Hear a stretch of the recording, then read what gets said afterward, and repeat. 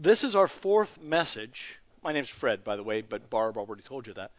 Um, this is our fourth message in a five-part series that we're doing in the wonderful Old Testament book of Ruth. And before we just jump in and look at it closely, there's a lot to cover this morning.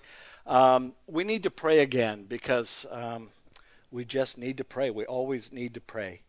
Paul says, pray without ceasing, and so this is an opportunity. Let's bow our heads and our hearts. Father, in my weakness, my great weakness, I pray that your strength and your grace would be seen, would be demonstrated. I pray that you would fill us with your Spirit this morning, and that you would give us ears to hear, that we would hear your voice addressing us, and we would not harden our hearts. Lord, grant us to behold your beauty and your goodness toward us in Christ. I pray these things in his matchless name. Amen. Well, if the New Testament book of James, if that is a book that teaches us that genuine faith produces good works, then I think the book of Ruth here, this little Old Testament book, really shows us that genuine faith is strategic. Genuine faith, in fact, strategically plans how to be faithful. That's one of the things we see here in Ruth chapter 3. We're going to see how Naomi and Ruth and Boaz each exercise strategic faith as they seek to live in a manner that's worthy of the Lord. I want to point out three things from the text this morning. First, Naomi's plan. Second, Ruth's risk. And third, Boaz's promise. So that's my outline. Let me give it to you again. Naomi's plan, Ruth's risk, and Boaz's promise. So let's begin with Naomi's plan. Last Sunday, I pointed out that Naomi's faith was revived and renewed when she heard from Ruth that, she had kind of by chance wandered into Boaz's field and found extraordinary favor from this man. And Naomi heard about that, and her faith was awakened and renewed. She saw in the favor of Boaz the steadfast love of the Lord, that hesed love of the Lord, that covenant-keeping love, that loyal love that God shows toward his people. That's what she saw in the favor that Boaz showed toward Ruth. In fact, in chapter 2, verse 20, Naomi exclaimed, "The Lord's kindness," that's his hesed, loyal love, "has not forsaken the living or the dead." And then she said, "The man is a close relative of ours, one of our redeemers." See, right there, Naomi's words suggest to us that what she sees in the favor of Boaz goes way beyond the fact that he has provided food and water for Naomi and Ruth. Naomi sees something more going on here. She has the faith to discern the hidden hand of God in the picture. She sees that the Lord is bringing Boaz into the picture in order to play this role of a redeemer. Mark that word, redeemer. We're going to come back to it a little later on in the message, but this is an important thing we just can't get to right now, because right now I want us to focus on and pay attention to this plan, this plan that Naomi has. See, even though, I love this part, even though she sees the favor of the Lord, the steadfast love of the Lord at work toward her, Naomi's faith isn't passive at all. She doesn't sort of retreat to a mountaintop, retreat center and pray pious prayers and just wait for God to do whatever God's going to do. Naomi grabs the bull by the horns. She's a take charge kind of gal, and she gets active. There's nothing passive about her faith at all. She's not fatalistic. And this is important for us to realize because genuine faith is never fatalistic. Genuine faith leans in and gets busy. And that's exactly what we see here. Naomi makes a plan, and then she puts it in motion. Look at verse 1. She says to Ruth, "My daughter, should I not seek rest for you, that it may be well with you?" Now, back in chapter 2, Ruth went out to the fields to glean in order to provide for Naomi. And now in chapter 3, Naomi is being active, wanting to seek something, wanting to seek rest and well-being for her daughter-in-law, Ruth. She wants to secure for Ruth a better future. So she develops a strategic plan. A plan to seek, the text says, Ruth's rest. Now, rest doesn't simply mean, kind of a break from hard work. That's not what it really means here in the text. It's getting at something that's a lot more secure, something that's more permanent. Specifically, Naomi wants Ruth to find long-term protection and long-term provision. I put that another way. Naomi's looking for a husband for her daughter-in-law.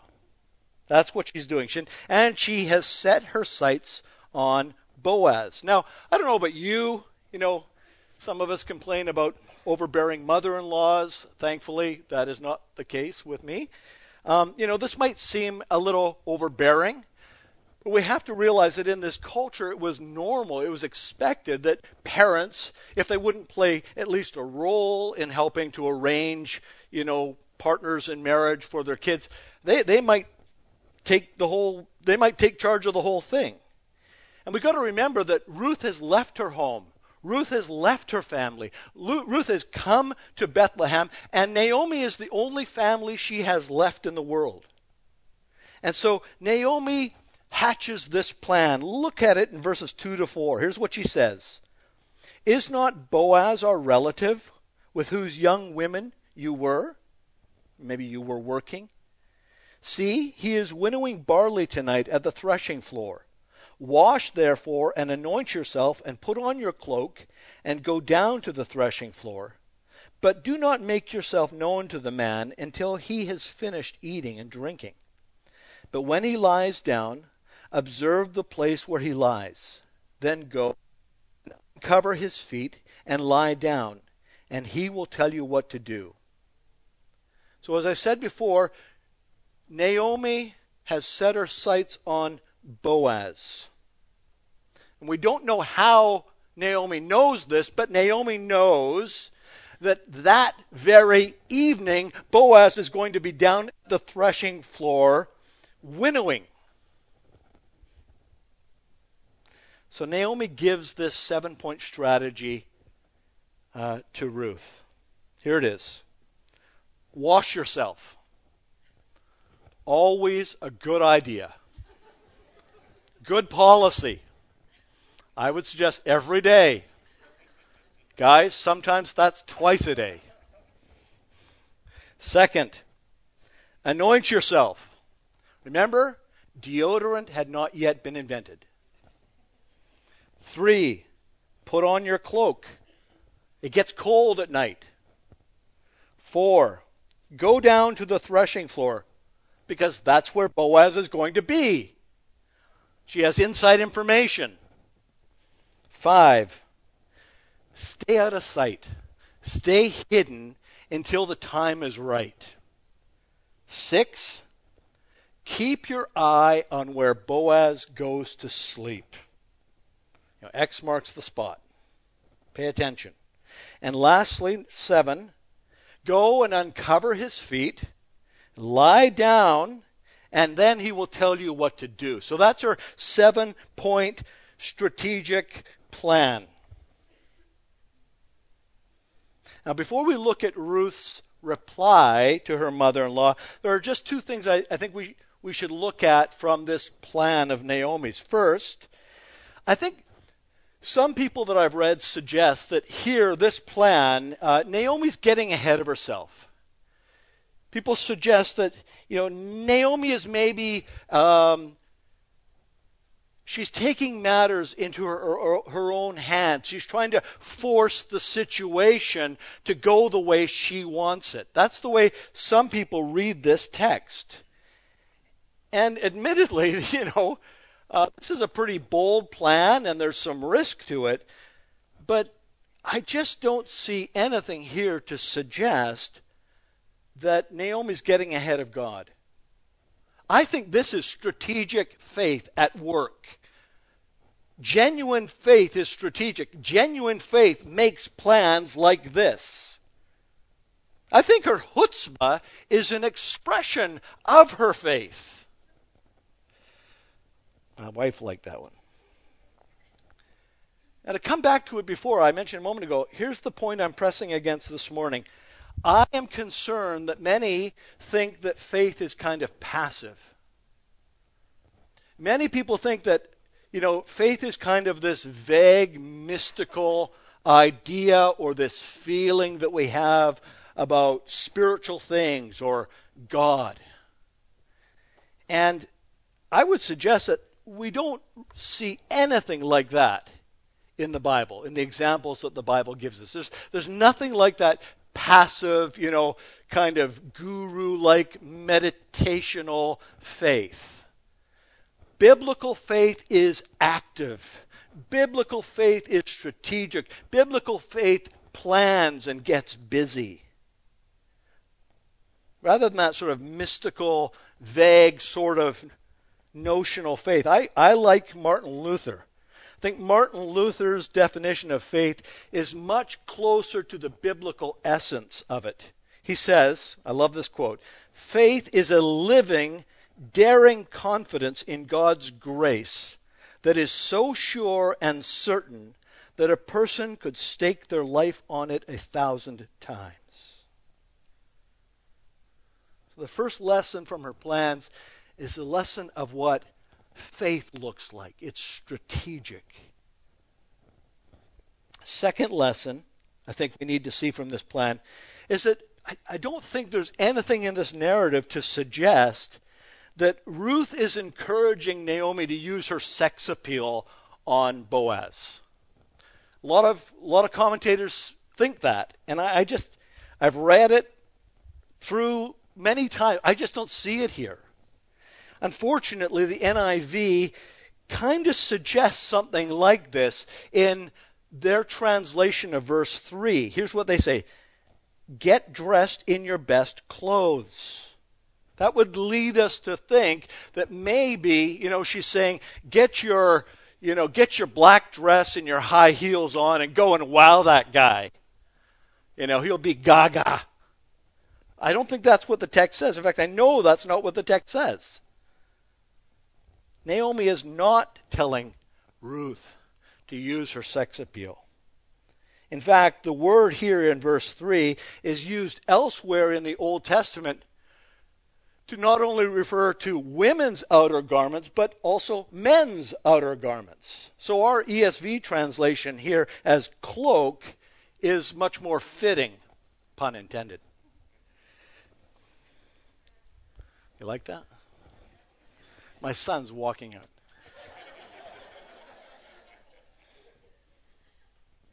So I don't think Naomi's plan is for Ruth to make herself more desirable. I think Naomi's plan is for Ruth to be warm enough at night. Look at verse 5. This is her response. And she replied, all that you say I will do. And that brings us to our second point, Ruth's risk in verses 6 to 9, here's what we read. So she went to the threshing floor and did just as her mother-in-law had commanded her. And when Boaz had eaten and drunk, and his heart was merry, he went to lie down at the end of the heap of grain. Now, somebody might ask, why does he sleep at the threshing floor on the grain? But think about it. This is valuable. You've done all the work. And if you go home, guess what? It's not going to be there in the morning. That's why he's sleeping here. Verse 7. And then she came softly and uncovered his feet and lay down. At midnight the man was startled and turned over, and behold, a woman lay at his feet. He said, "Who are you?" Now this is very unusual. Anybody here had any experience like this? It's when you read a text like this that you feel that, historical distance. It's a very unusual event, very unusual series of events. But here's the point. Contrary to the suggestion of some, and I'm not trying to be contradictory today, I think some people make more of this text than is really there. Contrary to the suggestion of some, I don't think we're meant to see this as a sexually charged scene. I don't think we're meant to read sexual tension into this, these events at midnight on the threshing floor. Quite frankly, I think that sometimes a reading like that says more about the reader than it does about the author.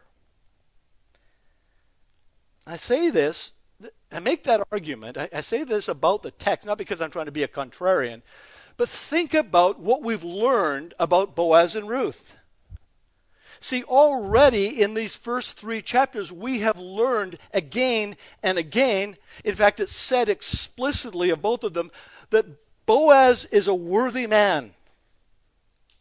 And that Ruth is a worthy or a virtuous woman. She is, in fact, an example of a Proverbs 31 woman.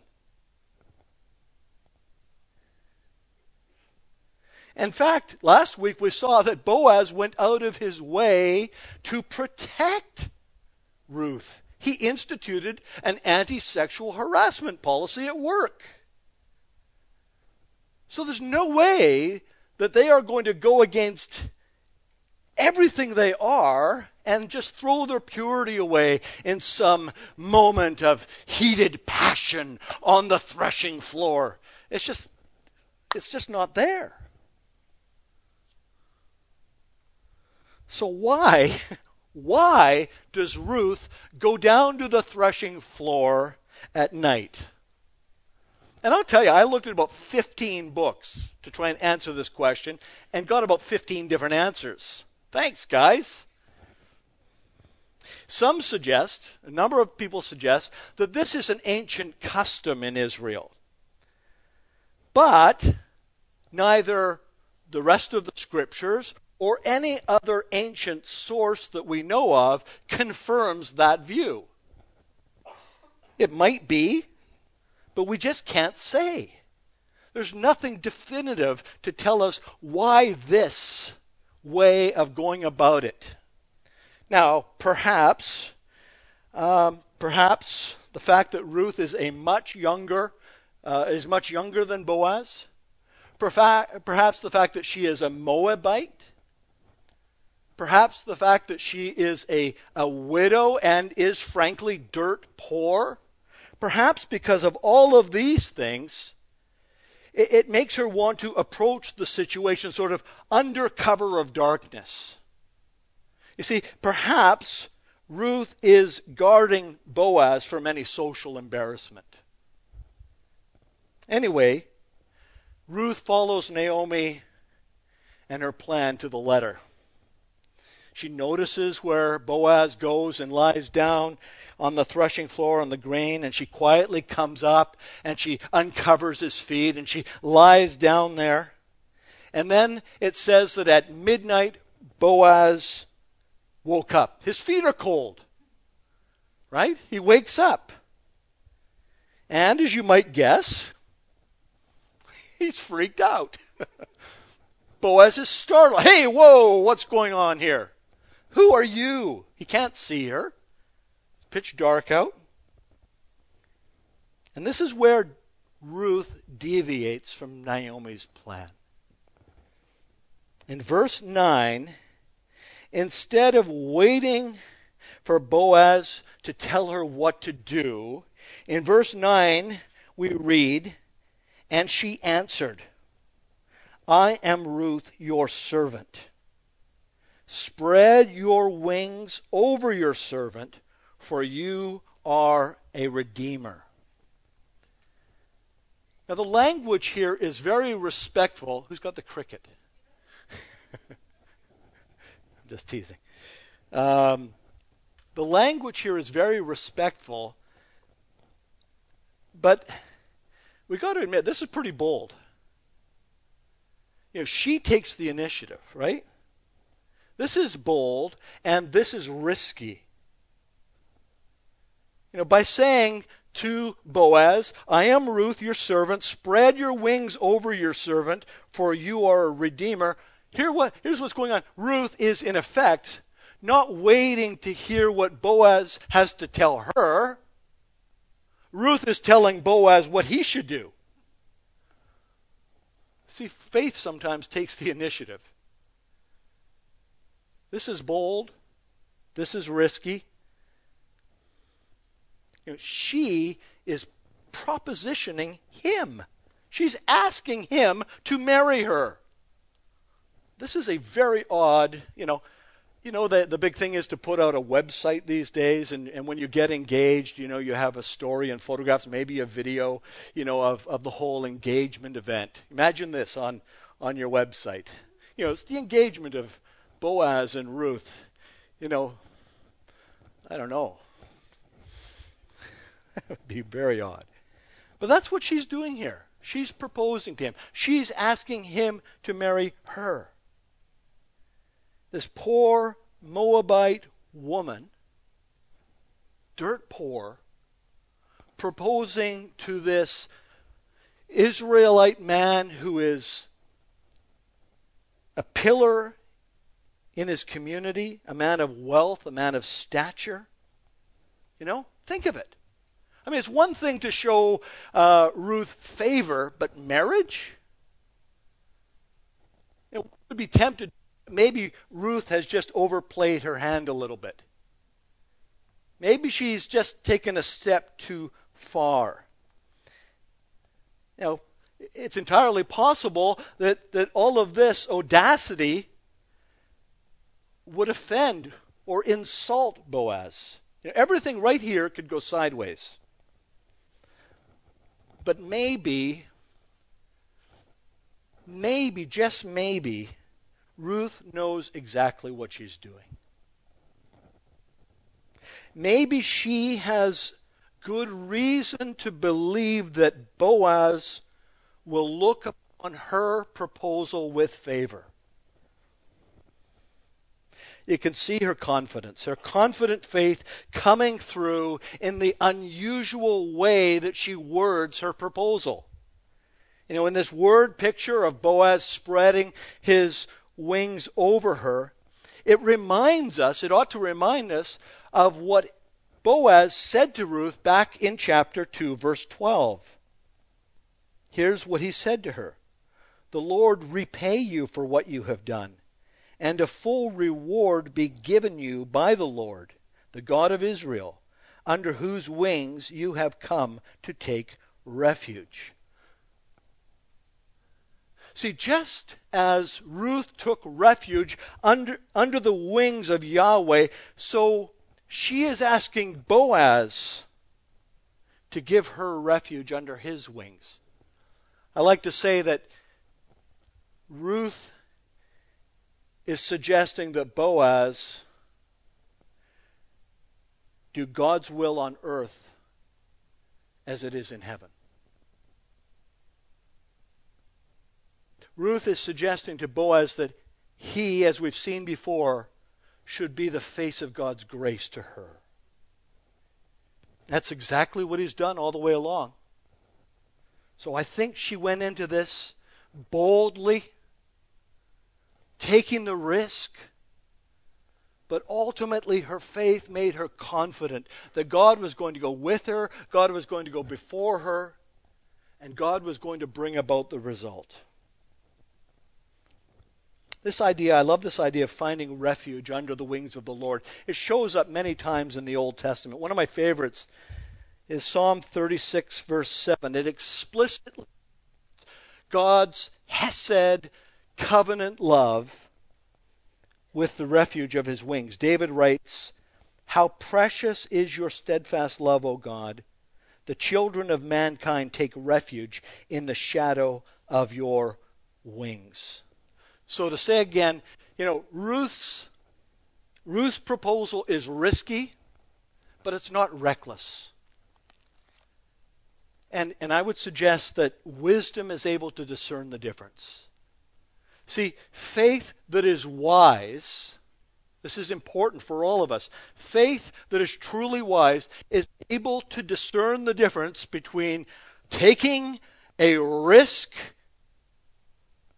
for the glory of God, stepping out in faith to trust Him, and being absolutely reckless and doing something foolish. Wise faith discerns the difference. James says, if you lack wisdom, ask God. We need to ask God for the wisdom to discern the difference between a risky, bold, confident faith that is trusting God and stepping out to do great things for Him, and a foolish faith that hurts others and ultimately damages our own witness.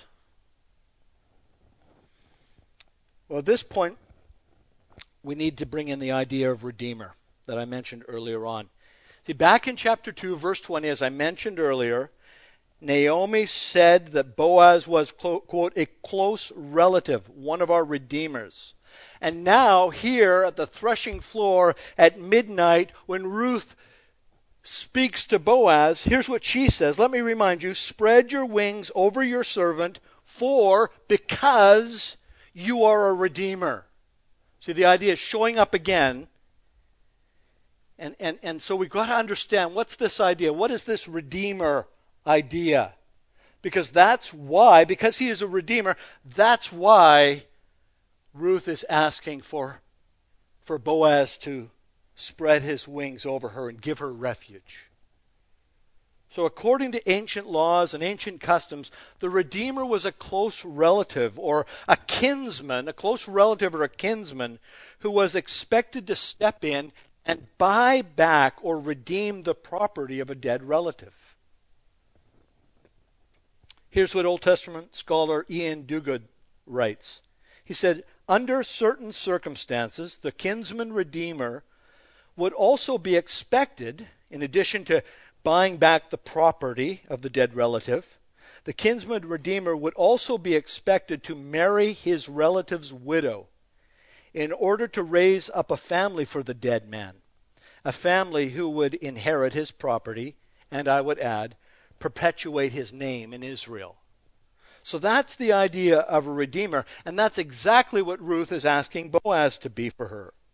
By marrying her, Boaz is going to fulfill this role of a redeemer, not just to Ruth, but to Ruth's dead husband and to Elimelech, her father-in-law. And in being their redeemer, he would also shoulder the responsibility of providing for and protecting Naomi. So this is a big ask. This is a huge commitment. Some younger people like to get married, but only after the college loans are paid off. She's bringing some liabilities into the relationship. He's got to, figure this out. Is this a good bet?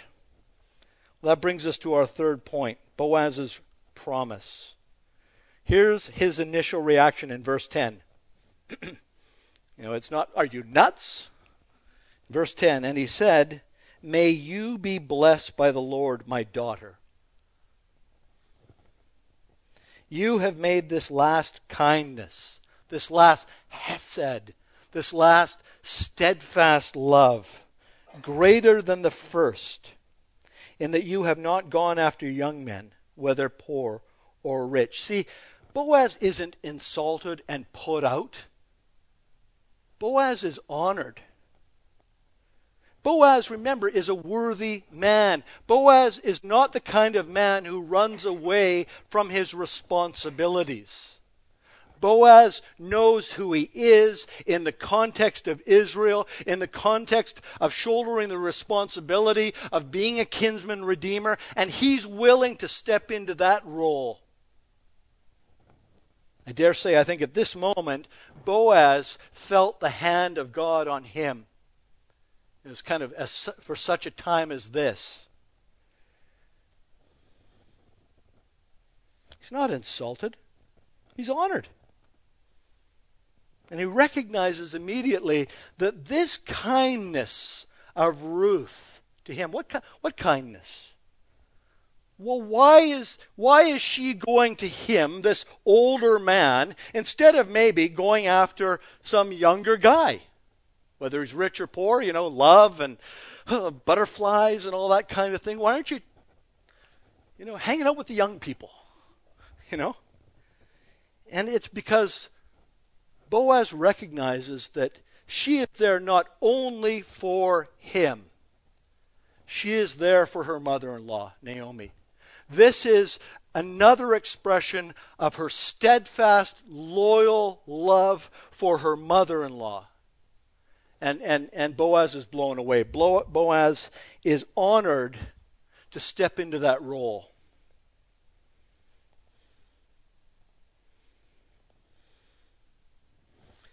So in light of all that she has done, Boaz makes a promise. Look at verse 11. Well, we'll look at that in a sec, but right after he makes a promise, he also introduces an obstacle in verse 12. So here's what it says. And now, my daughter, do not fear. I will do for you all that you ask, for all my fellow townsmen know that you are a worthy or a virtuous woman. So he promises to fulfill what she is asking.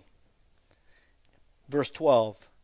And now it is true that I am a redeemer, yet there is a redeemer nearer than I. Remain tonight, and in the morning, if he will redeem you, good, let him do it.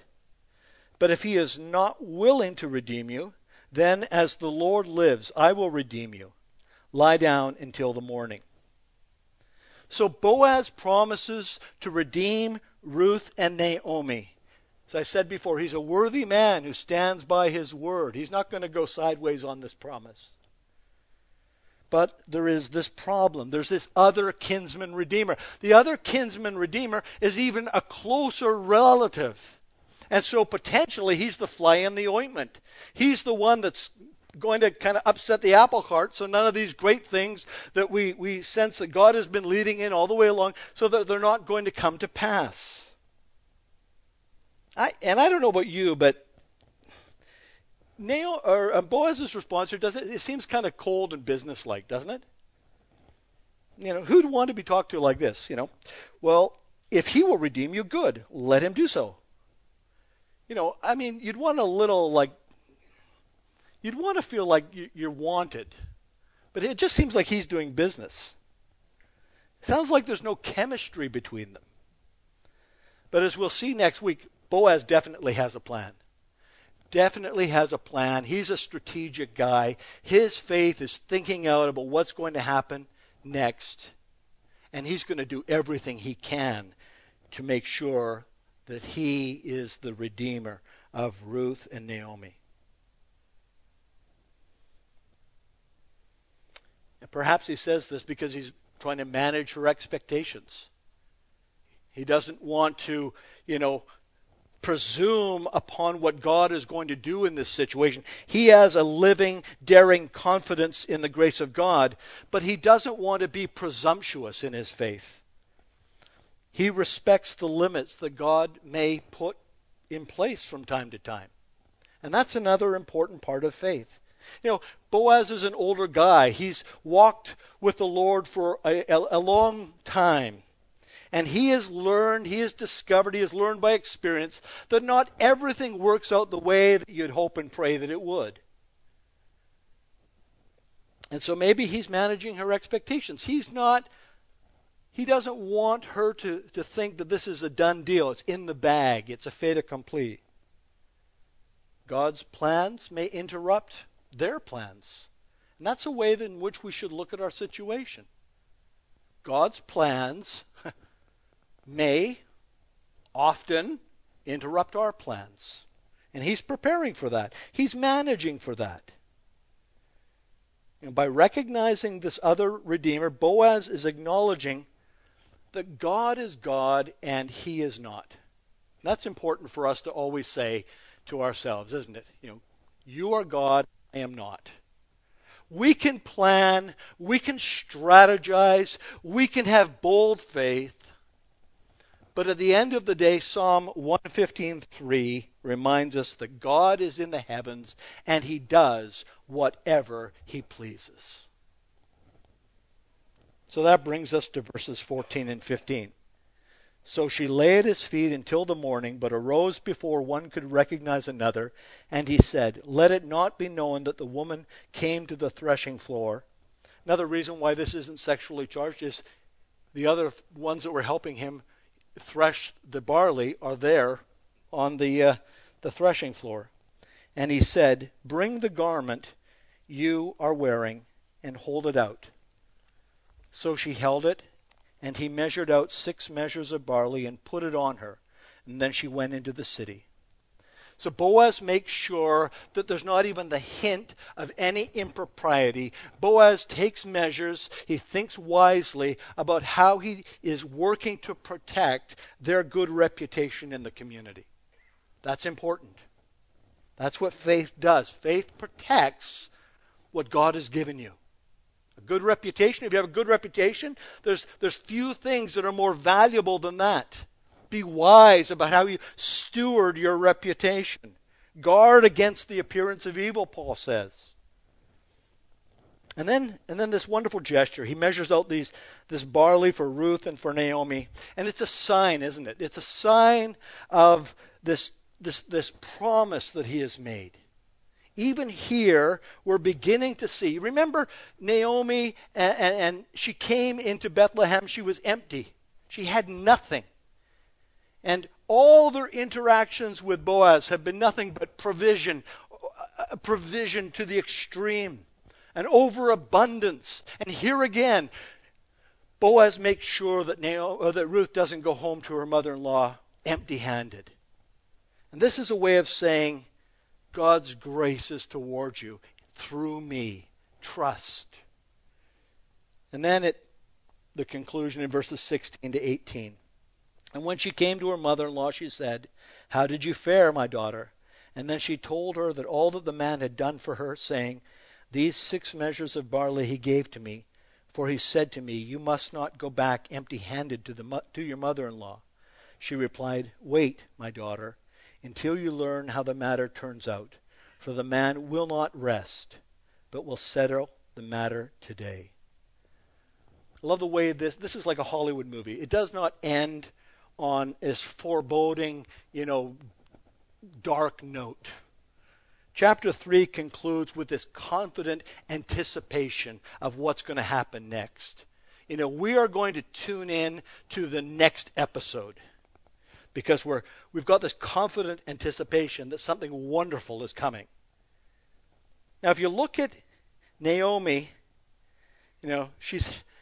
we see it happening, right? She's helped Ruth to find her rest, the rest that she mentioned back in verse 1. But interestingly, here in verse 18 at the end, Ruth says that Boaz will not rest, but will settle the matter today. Now, numerous times throughout the Old Testament and the New Testament, rest is a metaphor. Rest is a metaphor that points to redemption. It's a metaphor for redemption. And perhaps the most famous example of this is found in Matthew 11, verses 28 and 29, where the Lord Jesus Christ says, "Come to me, all who labor and are heavy laden, and I will give you rest. Take my yoke upon you and learn from me, for I am gentle and lowly in heart, and you will find rest for your souls." See, ultimately, the rest that Naomi wants for Ruth, in fact, the rest that all of us want, the rest that all of us desire, the rest that all of us are seeking, it's only found in the rest that Jesus Christ promises us. See, Jesus Christ is the greater, the better kinsman redeemer. Jesus Christ has come into the world to save us, to redeem us from our bondage to sin and death. There is no rest from those things, from the bondage to sin and death. There's no rest from those things except for Christ. Jesus laid down his life as a ransom for many. He bore our sins in his body on the cross. Jesus did not rest until the matter was accomplished and completed once for all, finally, eternally for us. He did not rest once until he had purchased our redemption, our forgiveness, our reconciliation with God. That is our rest. Whatever rest we seek in this world, it's fleeting. It's elusive. It's fading. Only Jesus Christ can give us this rest that all of us right now are hungry for and looking for and longing for. A vacation will not give you the rest that you need. There's nothing wrong with going on a vacation. But just manage your expectations. And all of us are out there doing 100 or 1,000 different things. We're striving to find this rest, this well-being that only Christ can give us.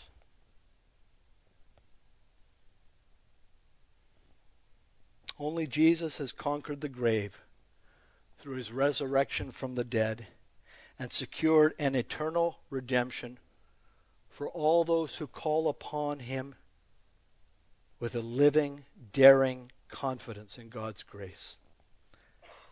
Let's pray. Father, thank you for your Son. Thank you that you are the great Redeemer, and you sent your Son, our kinsman Redeemer, into the world to purchase us with his own blood, to buy us back from our bondage to sin and death,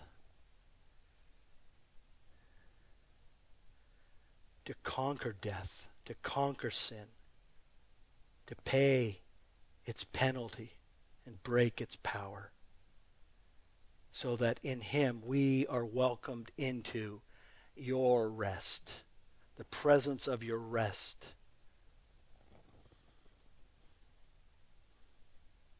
Father, grant us to live there with you every day, to pursue that rest in Christ every day, and not to be fooled by the false promises that this world continually makes to us. We pray these things in Jesus' name. Amen. Thanks for listening. For more information about Christ City Church in Vancouver, please visit christcitychurch.ca. We invite you to join us in praying that God's kingdom would come in Vancouver as it is in heaven.